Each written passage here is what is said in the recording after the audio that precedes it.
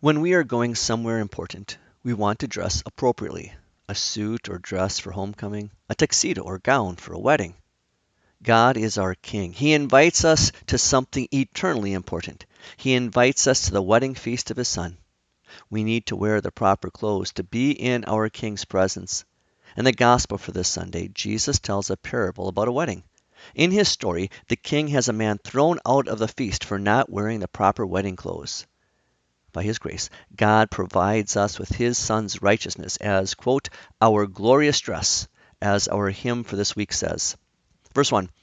Jesus, your blood and righteousness, my beauty are my glorious dress. Mid flaming worlds in these arrayed, with joys shall I lift up my head.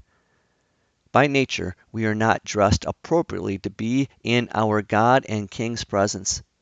Isaiah chapter 64 verse 6 states that, quote, all of us have become like something unclean, and all our righteous acts are like a filthy cloth. Even our best attempts at righteousness, being right with God, are tainted by sinful motives. How gracious, then, that our God and King provides us with the proper clothing to wear to his own feast. St. Paul assures us that, quote, all of you who were baptized into Christ have clothed yourselves with Christ. Verse 2. Bold shall I stand in that great day. Who can a word against me say? Fully absolved through these I am from sin and fear, from guilt and shame. St. Paul writes in Romans 8, verses 33 and 34, quote, who will bring an accusation against God's elect? God is the one who justifies. Who is the one who condemns?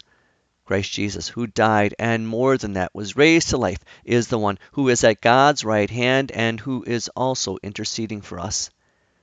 Satan and his allies will continually attempt to accuse of sin, but all those accusations are silenced by Christ's absolution. Verse 3. Lord, I believe your precious blood, which at the very throne of God pleads for the captive's liberty, was also shed in love for me. Our sin has trapped us in a prison of lies, shame, and guilt. It damns us to a dungeon in hell. Yet Jesus' precious blood has freed us from our captivity. Isaiah speaks in prophecy of the work of the coming Christ. Quote, he sent me to bind up the brokenhearted, to proclaim freedom for the captives and release for those who are bound. Verse 4. Lord, I believe we're sinners more than sands upon the ocean shore. You have for all a ransom paid, for all a full atonement made. We are so sinful that we cannot begin to count our many and varied sins. They are more numerous than sands upon the ocean shore. Yet Jesus paid the ransom price for all these sand-like sins. He keeps no record of our sins, but replaces sin with his divine forgiveness. The psalmist asks a great question in Psalm 130. If you, Lord, kept a record of guilt, O Lord, who could stand? Then he receives an awesome answer. But with you there is pardon, so you are feared. Verse 5. When from the dust of death I rise to claim my mansion in the skies, this then shall be my only plea. Jesus has lived and died for me.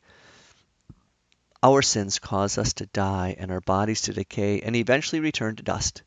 For you are dust, and to dust you shall return. Yet because Jesus lived, died, rose, and reigns, now those who live and believe in him as the King's Son and their Savior, they will die, rise, and reign with Christ in his heavenly mansions he has prepared for his believers. Jesus assures his believers, in my Father's house are many mansions. If it were not so, I would have told you. I am going to prepare a place for you, and if I go and prepare a place for you, I will come again and take you to be with me, so that you may also be where I am. Verse 6. Jesus, be worshipped endlessly. Your boundless mercy has for me, and all your hands have made, an everlasting ransom paid.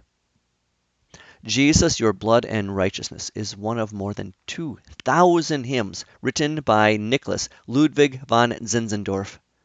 Zinzendorf originally wrote this hymn in 1739 during or shortly after his return from visiting a Moravian mission on the island of St. Thomas in the West Indies. Our hymnal has 6 English stanzas. Zinzendorf's original German version had 33 stanzas. Whew. Perhaps when we are wearing our wedding clothes purchased for us by Christ's blood and righteousness, and we are enjoying the King's eternal feast, we'll sing those 33 German verses to our King and Christ.